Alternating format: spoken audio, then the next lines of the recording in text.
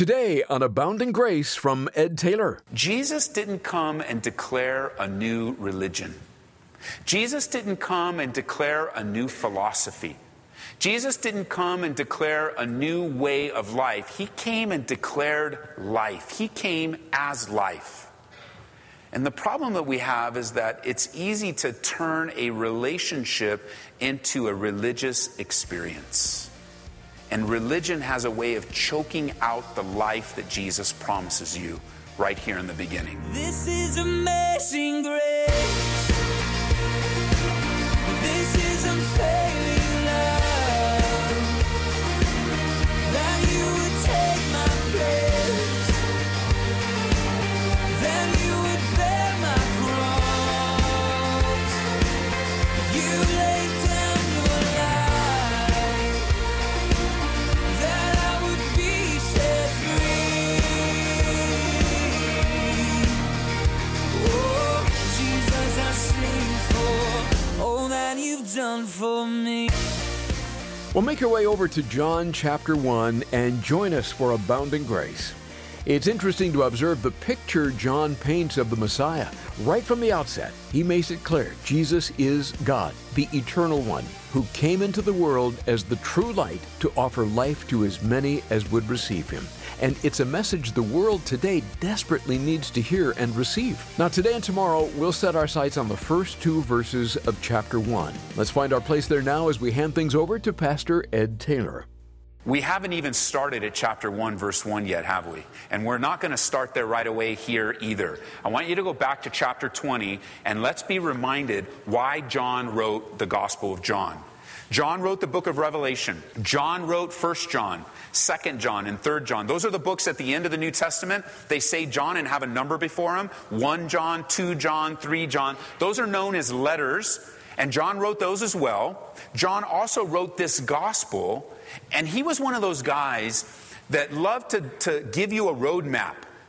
He did that in the book of Revelation. In Revelation chapter 1, verse 3, he said, "Blessed is he who reads and those who hear the words of this prophecy and keep those things that are written in it, for the time is near." He says, it's a blessing to be in the Word, and it's a blessing in Revelation to read it, to hear it, to do it.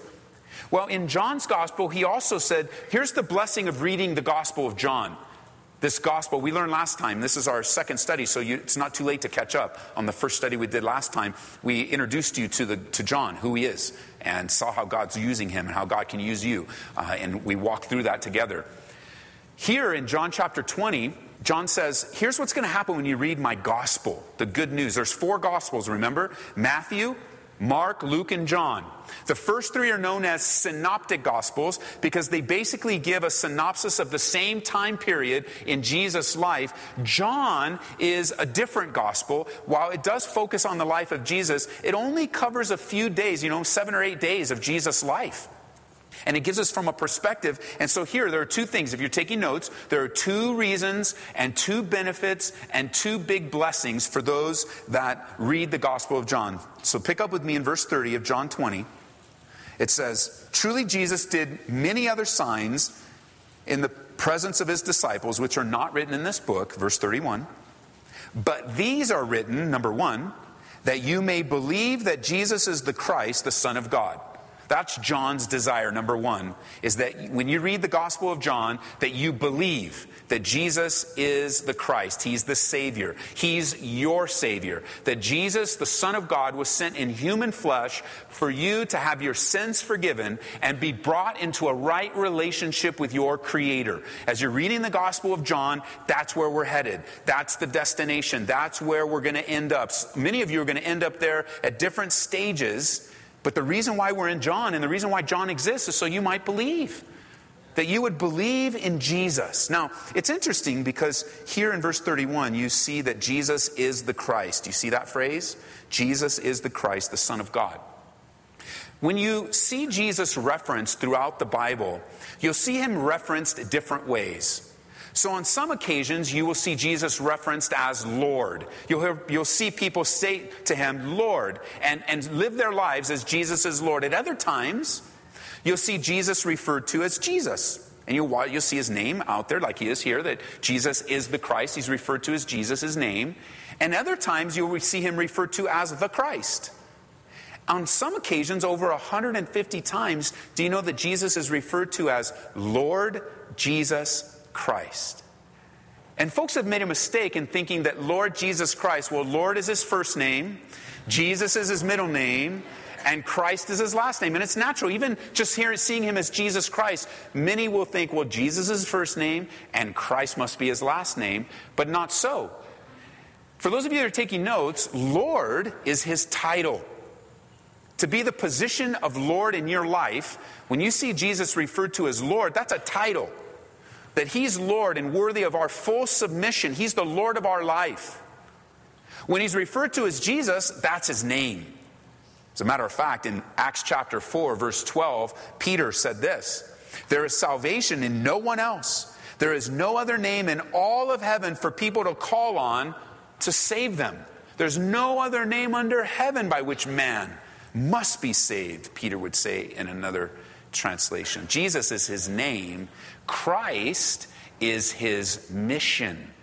He's Savior. So he comes as Savior.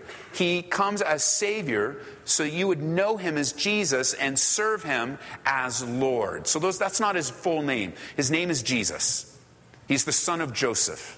That would be his full name in the Hebrew. He's Jesus bar Joseph. He's the son of Joseph. But truly, John's not going to introduce him as the son of Joseph. He introduced him as what? The Son of God. God in human flesh. So number one, that you would believe. You would believe in him. You would be saved. Now, some of you are thinking, well, wait a minute. I already do believe in Jesus. What's the benefit of the Gospel of John for me? Well, the benefit of the Gospel of John for you is the same, but even better. Because what will happen is your belief will grow and broaden. It will go deeper and wider and higher. And your life will, there will be areas in your life that you're going to recognize as we study through the Gospel of John that you don't believe in him. You don't trust him. And God is going to reveal himself in such a special way. You're like, man, Lord, that's amazing. As we walk along with Jesus, you're just going to be so blown away. And your faith and your belief in him is going to grow. But the second reason is right there in verse 31. Not only that you would believe, but secondly, that believing you may have life in his name. And I believe that's a twofold reference of life, Zoe. Not only life in salvation, being saved, but that you would have an abundance of aid. You would have a blessing of life, not just eternally, but on the earth. That you have life then and you have life now. You have life now and you have a life of hope then, eternally. That believing, John wants you and I, and everyone that would hear and read and study this book, to believe and have life. And that more abundantly, Jesus would say in John chapter 10, verse 10. But these are words, I don't know if you noticed, but these are words of relationship. Jesus didn't come and declare a new religion. Jesus didn't come and declare a new philosophy. Jesus didn't come and declare a new way of life. He came and declared life. He came as life. And the problem that we have is that it's easy to turn a relationship into a religious experience. And religion has a way of choking out the life that Jesus promises you right here in the beginning. Religion, the word, if you look up its origin, has the picture of many of its definitions, has a picture of binding up. Or you could even say choking out. And if you use that picture of binding up and choking out, what Jesus is calling you to is not religion, but life. Relationship. John wants you to know Jesus, not just know about him. He wants you to know. He wants us to know that Jesus is alive and worthy of our full commitment. He's not calling us, neither am I, calling us into a life of rules and regulations and traditions and rituals. How careful we need to be that we don't become religious. You know, the world, the vocabulary of the world, the Webster's Dictionary, you will hear people use the word religion. You'll hear somebody describe somebody going, you know, that guy does that religiously. Have you ever heard that? They're not talking about church or God or anything. They're talking about the mindless repetition and habit of somebody doing something. They do it religiously. It means they do it all the time. When they do it regularly, religiously, it has meaning. And unfortunately, the reason is because there have been many misrepresentations of what it means to follow Jesus, and one of them has been religion. And I want you to be careful, because we're not immune to that, you and I. So, we're in a church that emphasizes relationships, so we don't really need to worry about that. No. It's a human condition, and you and I, it doesn't matter what church we go to, can become very religious when it comes to the things of God. We have to be careful too. Let me give you an example, just to give you up ahead. We are working on a project where we're going to change the back of the stage. We're going to do some remodeling, and we're going to change the back of the stage and the screens and everything, and we're going to remove all of this, including the cross, and this is going to become one big screen. And you're like, what? You're removing the cross? You're removing the cross? Oh no, what's happened to this church? The first thing I look at when I come into the building is that cross. You better not move that cross. I'm going to send you an email. Okay. I'm fine, send me an email. You know what? Let me give you the email address of everyone that wants to talk about removing the cross. I want you to send the email to Ian, I-A-N, at calvaryaurora.org. Send him as many emails as you want. But even something on the back of the stage will become a religious expression for you. We're not abandoning the cross. We're not abandoning Jesus. We're not turning our back on the blood of Jesus Christ. We're not leaving the grace of God. We're not going to stop teaching the Bible verse by verse. We're not going to stop having heartfelt worship. We're changing the stage.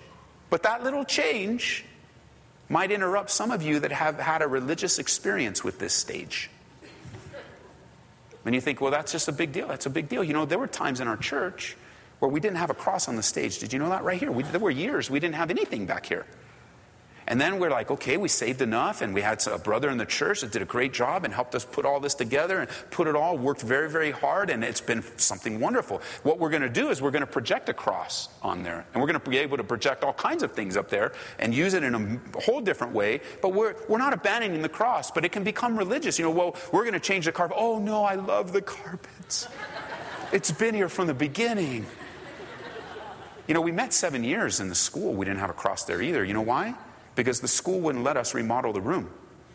They told us, come in and use it, but whatever you do, make sure it looks the same way it did before you guys came in. And so for all those years, but were we still a church? Sure. What if one day something happened, we don't have this building, we don't have this room. Can we still be a church? I think so. But you see, religion and religious expression and, habits and rituals can easily, if you're not careful, we can get upset about the wrong things.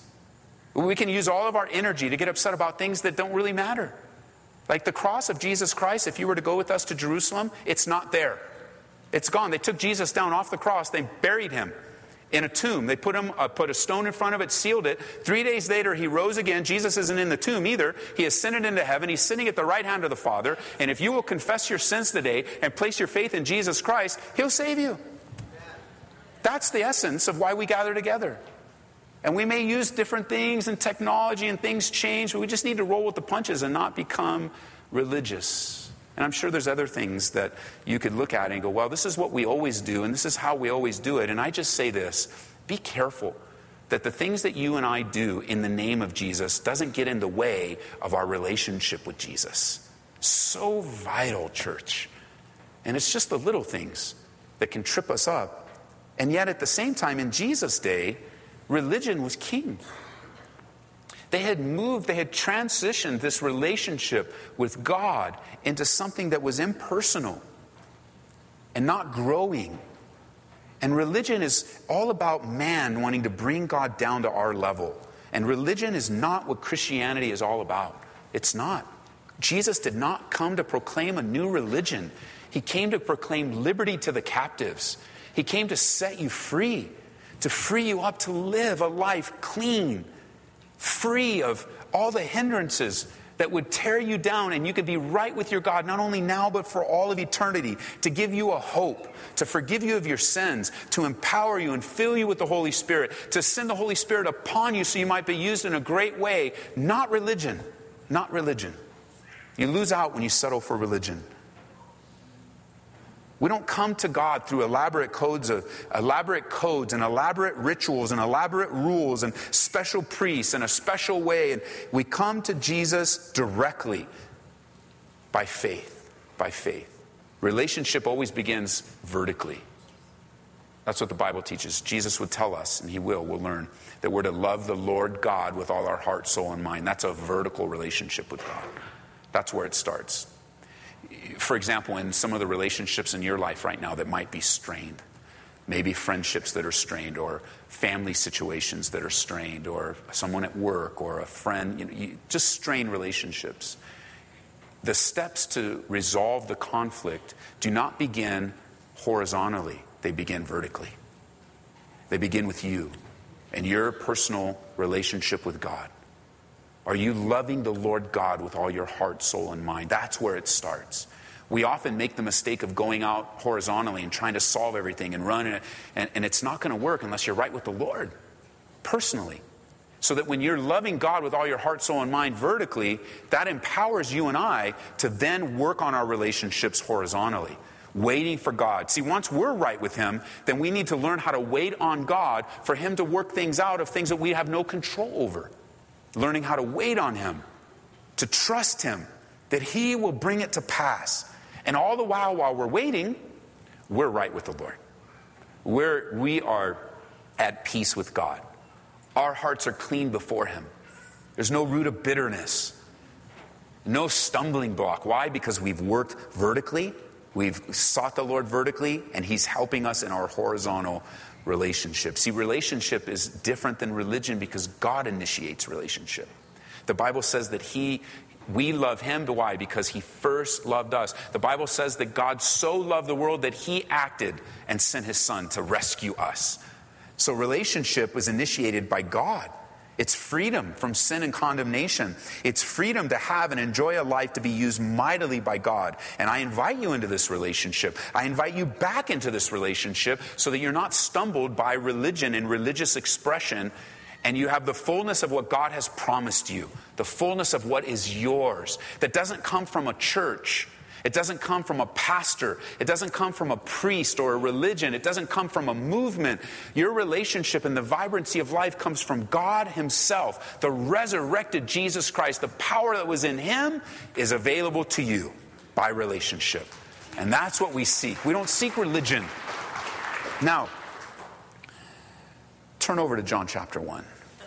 With that in mind, before we jump into the very basic introduction to Jesus, I want to introduce you to three other groups of people, really four, but we're going to combine. Because we're going to know and we're going to see these people throughout our study in the Gospel of John, and as we cross-reference with other passages of Scripture, that I want to introduce you to them so that you know who they are and you'll know who they are ahead of time. These were those that were always an enemy of the work of God, this fresh work of God. There are three groups: the Pharisees, the Sadducees, and the scribes. And we'll combine the scribes also with a group known as the lawyers.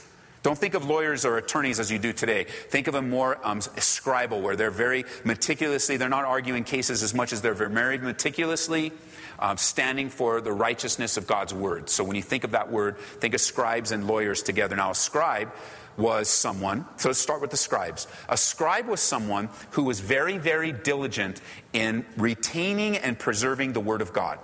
And as they would copy it, and as they would write down things and interpret it, they would want to be very, very careful. So the scribes, you'll find, were very threatened by the ministry of Jesus.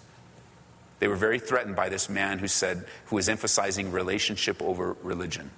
The Pharisees would be considered today a very conservative group of men who love the Word of God. And then with that description, I think we all would want to be in that category. Conservative we're not adding to the Word of God, we're allowing it to speak. That's how the Pharisees were. They started out so well as they were gathering together and said, look, we want to preserve the Word of God. We want to be careful with it. We want to be careful with the interpretation and with the instruction. And that's how they started. Unfortunately, their conservative view of the Word also led them to become very legalistic. And instead of just allowing the word to speak for itself where they started, they added a bunch of rules and regulations to the word of God. Very meticulous, how you could wash your hands and how you should wash your hands. And so much so that Jesus came and rebuked them, and we'll see. He rebuked them in Matthew's gospel, and he told them that you guys need to stop teaching as God's word the doctrines of man. And that's what they became. They started out well, but they were an enemy of Jesus. They didn't like a relationship over religion. The third group of people that you're going to find are known as the Sadducees. The Sadducees. And you can look them up for the spelling later, Sadducees. This would be more of a liberal group of people.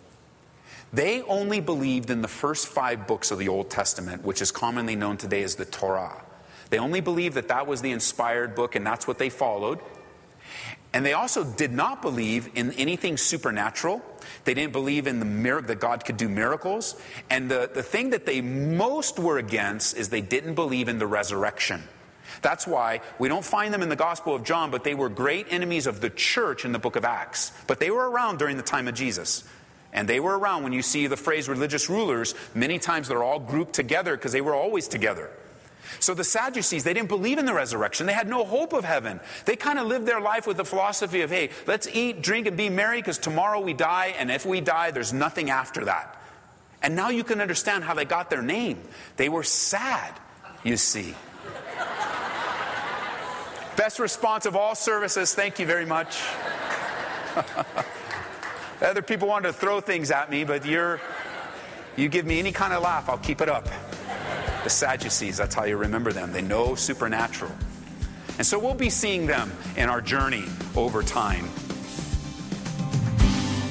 Pastor Ed Taylor on Abounding Grace. Thanks for taking part in today's Bible study. To hear it again, visit our website at aboundinggraceradio.com. Pastor Ed, today we'd like to spotlight the various social media sites that we're on. So where can folks find us? And can you give us an idea of the sort of things you post each day? You know, Larry, we have made a big commitment to communicate the gospel outside the 4 walls of this church, and social media plays a huge role in that. So I'd encourage you, the best place to connect with us on all our social media platforms is through our app. We have a page dedicated to it, or through our website. Our website is Calvary CO, that stands for Colorado, calvaryco.church. calvaryco.church, or put my name, Ed Taylor, in the search bar of your Apple App Store or the Android Play, Google Play Store, whatever that is, and put my name in there. Download our app, and we have a page dedicated to connect with us on Facebook, on Twitter, on Instagram. I know that there's some talk about developing a TikTok channel. We have my personal Facebook page. We have the church Facebook page.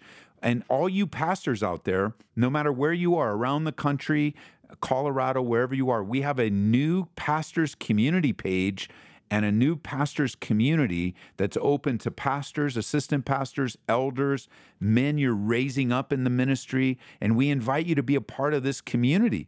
We are having regular breakfasts here in Colorado that I think one day we can do regionally and little host churches. We also have a big conference that we do every October here at Calvary Church in Aurora, Colorado. And listen, you should fly out here, come to the conference, and go skiing afterwards. Go on a little vacation. This is Colorado. It's amazing. It's an amazing place to be. You don't need to worry about, the World Series or anything. The Rockies probably won't be in the World Series, but you can come on out and enjoy Colorado. We have that conference in October. So with social media, we're on all major platforms. I've got a podcast. We podcast our studies. I also have a leadership podcast. So the best way to get a hold of us, download the app. They work so hard on getting all the information available to you. Go to our website, calvaryco.church, and we'd love to connect with you. And amazingly, the pictures, the scriptures, the invites, the reminders, they're all good.